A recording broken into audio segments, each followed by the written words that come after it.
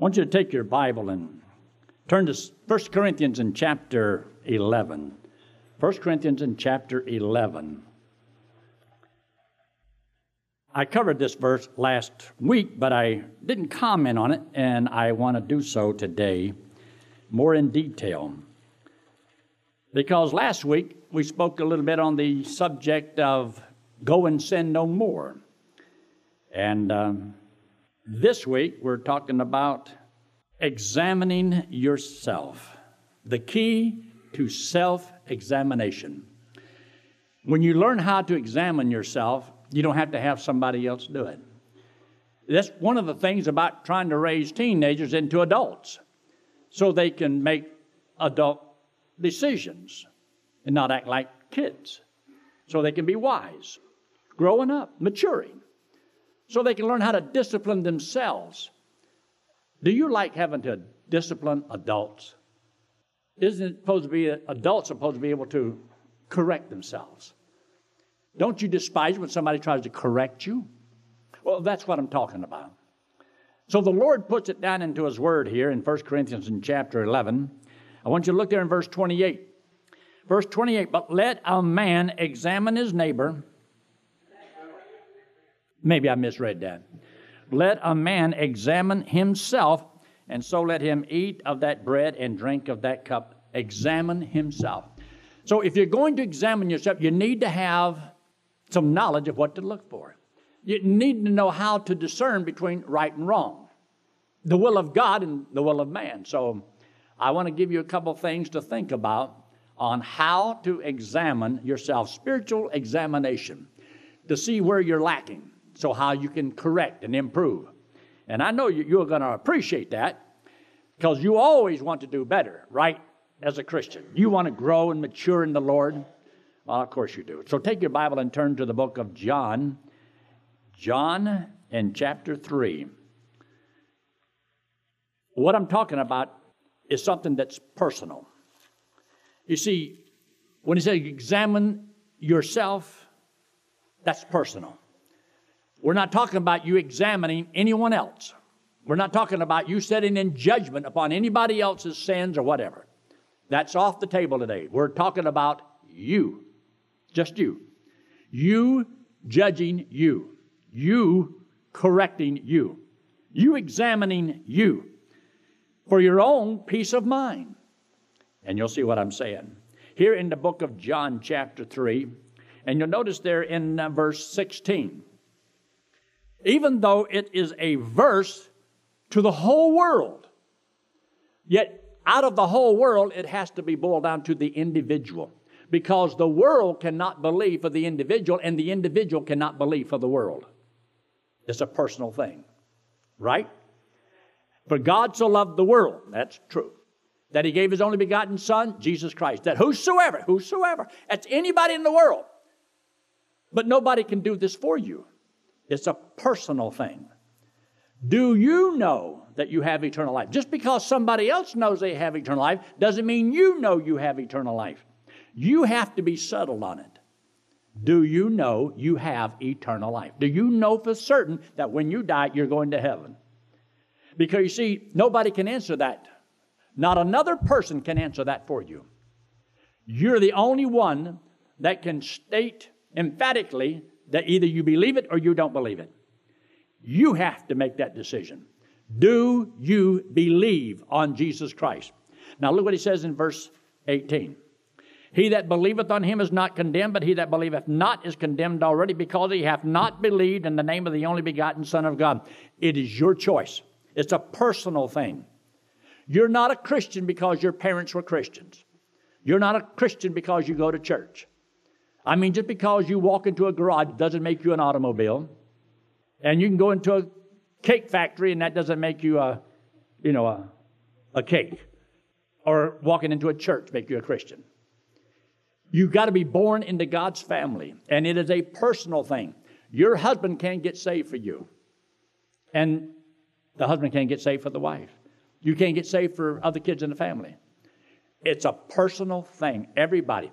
So God has it in His Word how you can know that you have eternal life. These things have I written unto you that believe on the name of the Son of God, you may know you have eternal life. But nobody can know you have eternal life but you, because nobody else knows whether you believe it or not, unless you tell them. But you could be lying. But there's a God in heaven that knows whether, do you believe it? And you know whether you believe it. Do you really believe that Jesus Christ died on that cross and paid for your sins? Nobody else can give you that assurance. They may show you the book. You're the one that has to decide, I believe that. I believe that. I've had people say, well, I know I'm saved. How do you know? Well, Yankee said so. Not good enough.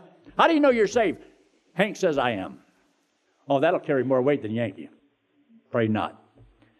You can't know you're saved unless you know you're saved, because you took God at His word and you believed Him. So look in verse 36. He that believeth on the Son hath everlasting life. He that believeth not, it's an individual thing. He. It's a one-person deal. Now, He'll save anybody that believes it, but you can't get saved for anybody else. You must trust Christ as your Savior. You can have all the intentions of the world, and one of these days I'm going to. But if you never do, you'll die and be separated from God for all eternity. Look in John chapter 6. John chapter 6 verse 47 says, Verily, verily, truthfully, truthfully, I say unto you, he that believeth on me hath, present tense, hath, right now. If I believe on Christ right now, He doesn't give it to my family. He gives it to me, if I believe it. He gives it to the one that believes. You're the one that knows whether you believe it or not. Your security ought to come not because of the church, not because of a preacher, not because of who told you, but because you took God at His word and you believed that. That is so important. Now look in John chapter 5 and verse 24. That very day, that very moment, you trusted Jesus Christ as your Savior. Yes, you were given eternal life. See there in verse 24? Verily, verily, I say unto you, he that heareth my word and believeth. You have to hear it in order to trust Him. And believeth on Him that sent me hath, present tense, right now, hath everlasting life, and shall not, in the future, shall not come into condemnation, never be condemned again. And the reason is this, because He says right there, but is passed from death unto life. Passed from death unto life. Now, death is you were separated from God. Life is you now are with the Lord. So, we always make the statement so that people understand it when we do the wallet illustration, that this represents you and me, and this represents sin, and we all have sin on us. This represents Jesus Christ. He's perfect. God has no sin. Our sin separates us. Over here, we are lost. We are in sin. We are dead, separated from God. We are in darkness. We don't know. We can't find our way. We're lost. So God says, you have passed from death, being separated from God, to life with God forever. So you're passed from the flesh to the spirit, from the first birth to the second birth, the very moment you trusted Christ as Savior. The reason you cannot come to condemnation because you've already passed from death to life, from flesh to the spirit, from the first birth to the second birth, from the kingdom of darkness to the kingdom of light. And if you understand that, you'll learn how to discern and examine your life. Because if you don't, you cannot figure it out. You will not be able to decide where you are in the Christian life. And with that, I want to help you to understand this. Now, turn in your Bible to the book of Colossians in chapter 1. The book of Colossians and chapter 1. Colossians chapter 1. Look what he says here in verse 12. Verse 12. Giving thanks unto the Father, which hath made us fit, prepared, meet to be partakers of the inheritance of the saints in light. In light. Now, that's important because you see in verse 13, who hath delivered, that's past it, hath delivered us from the power of darkness. Already done. It's a done deal. The day you trusted Christ as your Savior, you that very moment passed from death unto life. You were lost, separated, and the moment you trusted Christ as your Savior, whenever that was, You are passed from death unto life. You now are considered, you are a child of eternal life. You're a child of light, born by the Spirit of God. You have a spiritual birth. Now notice what he says here in verse 13. Who hath delivered us from the power of what? Darkness, and hath translated us. In God's eyes, this translation into His kingdom has already taken place. And He has, as he says right here, have translated us into the kingdom of His dear Son. So now, as a child of God, I'm a child of the King. I am in His kingdom, the kingdom of God. He says you cannot see the kingdom of God, enter the kingdom of God, unless you're born again. So the kingdom of God must be for believers or the children of light, and this is why he's talking about this different. Now look there at the next verse. This is what made it possible. In whom, Christ, His dear Son, we I have it, redemption. I have been redeemed. I already have been redeemed through His blood, because the payment He made to redeem me is a done deal. And then he says, even the forgiveness of sins. If you want to know what does it mean to be redeemed, it means to have your sins forgiven. See, the meaning is given right here. In whom we have redemption through His blood, meaning the forgiveness of sins. So all my sins are forgiven. See, I was over here. I was in the kingdom of darkness. I was lost, undone, can't save myself. And I trusted Christ as my Savior. And that very moment, I passed from death unto life. I received a new birth. I am now a child of God. And this is how God sees me. Now, when you look at me, I look the same as I've always looked. But my soul has been saved. I have been given a new name. I'm in a new family. All things are new. This is unreal. This ought to blow your mind. So this is where God sees you now. You were in the flesh, now you're in the Spirit. Doesn't mean you're spiritually minded. Doesn't mean you walk according to the Spirit. It's your position that you have in Christ, and that's what makes it so important. Now turn in your Bible to the book of 1 John. 1 John, and you'll notice in chapter 1, 1 John chapter 1. How do you discern now your walk? All right, look up here just a second. The Bible tells us we now have a choice. But be not deceived. Whatsoever man soweth, that shall he also reap. If I, as a child of God, walk in the flesh, I'm walking in darkness. But if I walk in the Spirit, I walk in light. In Him, there is no darkness. There is no sin. In the flesh, I have a sinful nature. My new birth doesn't have one. But I'm an individual that can walk in either one. And this is the most difficult thing sometimes to discern, is whether or not, am I really right with the Lord? Am I where God wants me to be? Do I have a spiritual mind? And yet at the same time, you have all these questions and doubts about who you are and what you're doing and where you're going and how you're living. And so you don't know sometimes about what kind of standards do you have for yourself. What do you have in your life that you use to protect yourself? You don't want other people always trying to put you under rules and regulations and be a law keeper and put you back into legalism. So you decide for yourself what's right and wrong. Can you discern? Can you do right because it's right to do? Or must somebody have to always get on your case? And you don't want it, but if you don't walk right, it is the responsibility of those that are spiritual minded to help the brother who falls. Galatians chapter 6 and verse 1. We're supposed to help those who walk in the flesh.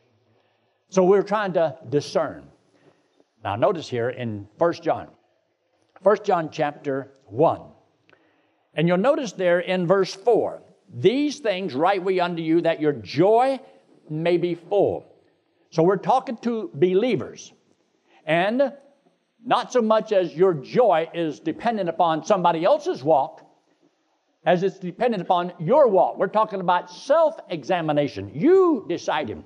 See, many people take the book of 1 John and they see a lot of verses in there that seems to talk about, judging and comparing, and looks like your proof of salvation. And so they totally misunderstand it's a personal thing where you discern for yourself. You decided whether, have you trusted Christ as Savior? Now we're talking about a different issue. We're talking about now as a child of God, are you walking in the light or are you walking in darkness? Are you walking in the Spirit or are you walking in the flesh? You walking after the new man or are you walking after the old man? Which one is it? Can you discern your life? Do you know where you are? And so the book of 1 John is for you to have the joy of the Lord. And the joy of the Lord is the fruit of the Spirit. And that means walking in the light. So there are times when you think that I am walking in the light, and God says, that's not true. You are not where you think you are. When you read in the book of Revelation chapter 3 and verses 14 down through there, when he's talking about the church at Laodicea, when they said, we are rich and increase with good, have need of nothing, and the Lord says, you're poor, you're wretched, you're blind, and God said, I'm going to have to chasten you.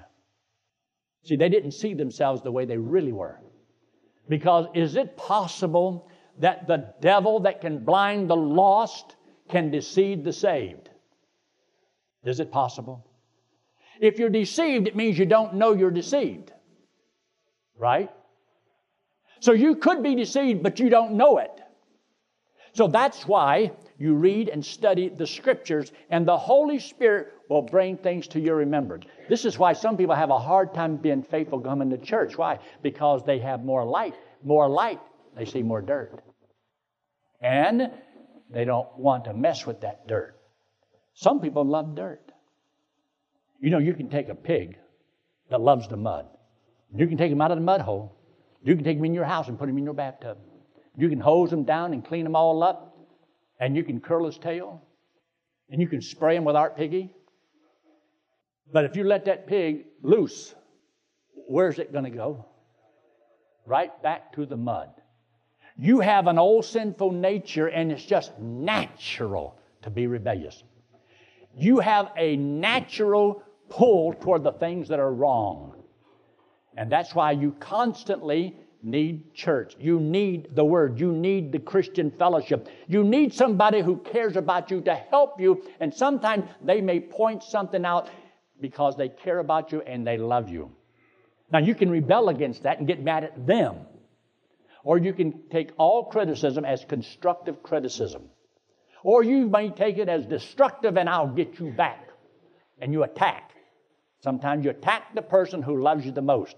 Have you ever tried to correct your children and they don't see it as, you don't love me. You never let me do what I want to do.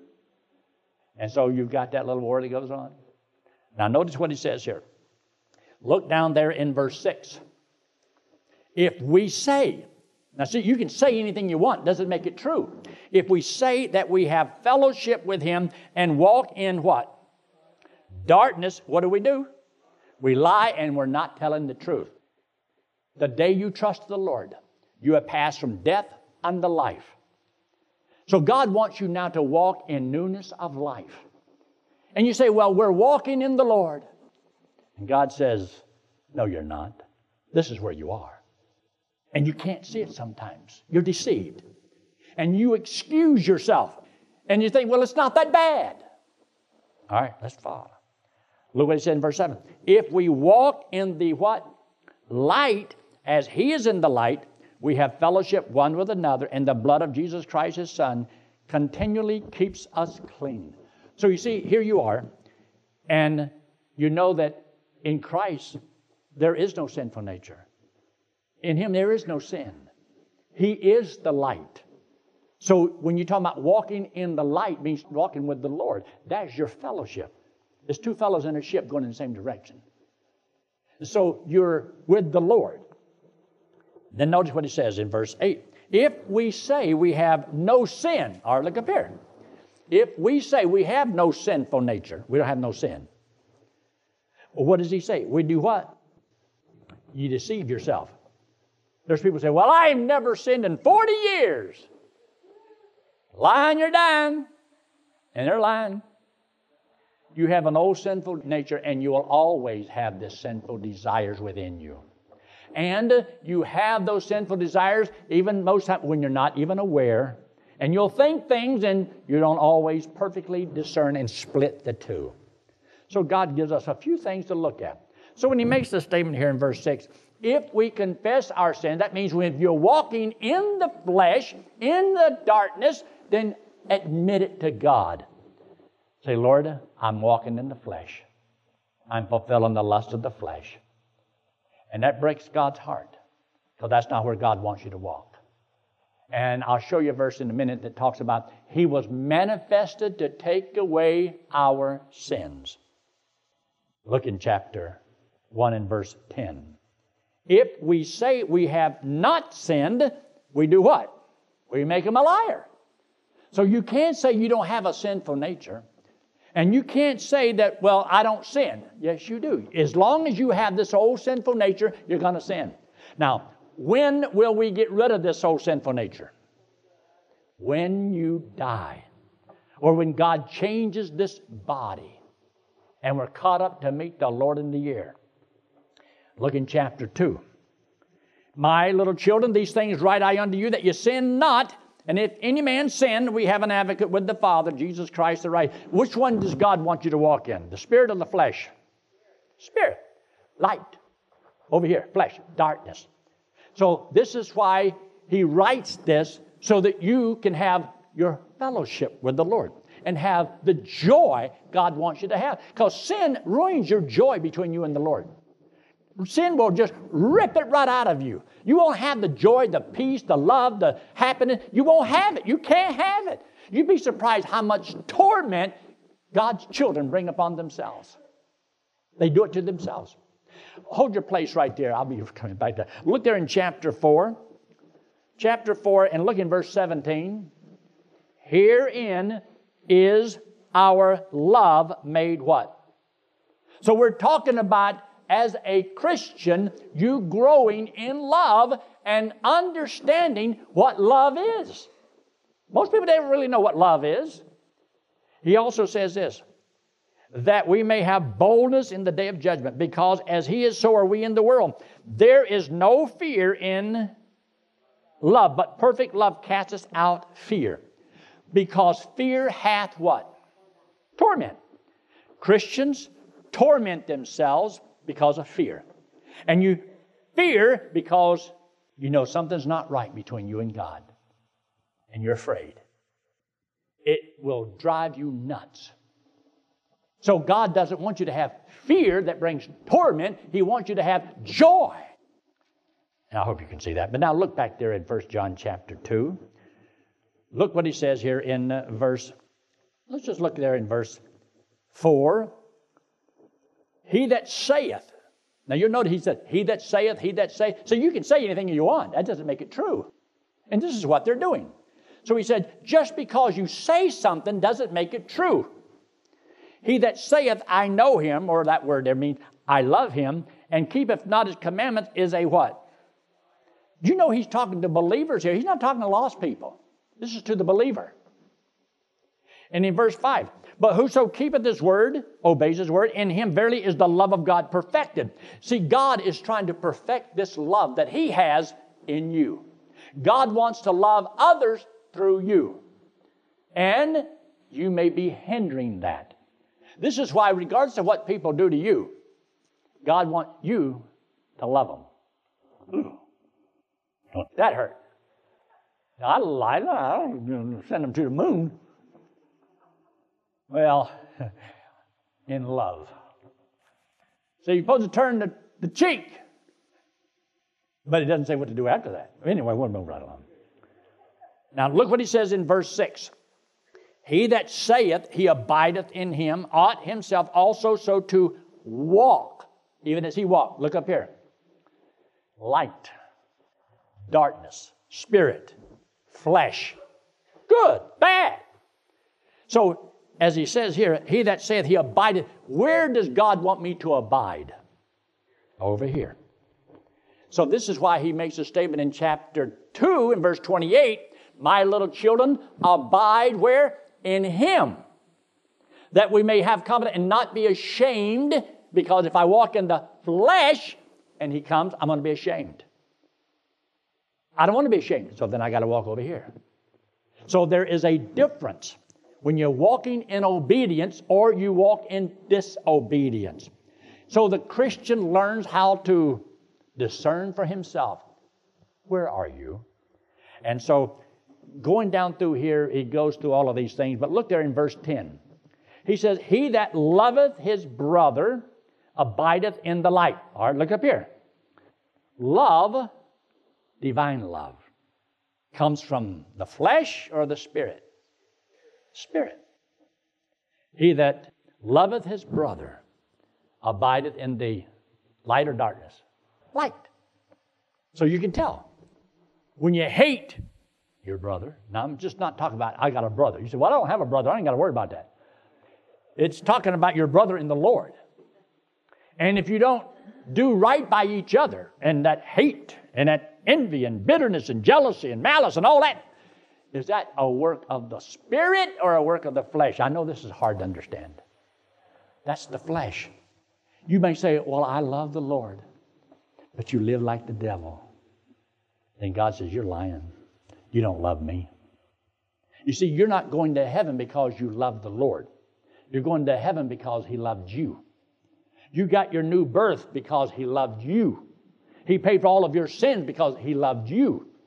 He gave you eternal life because he loved you. Had nothing to do with you loving him.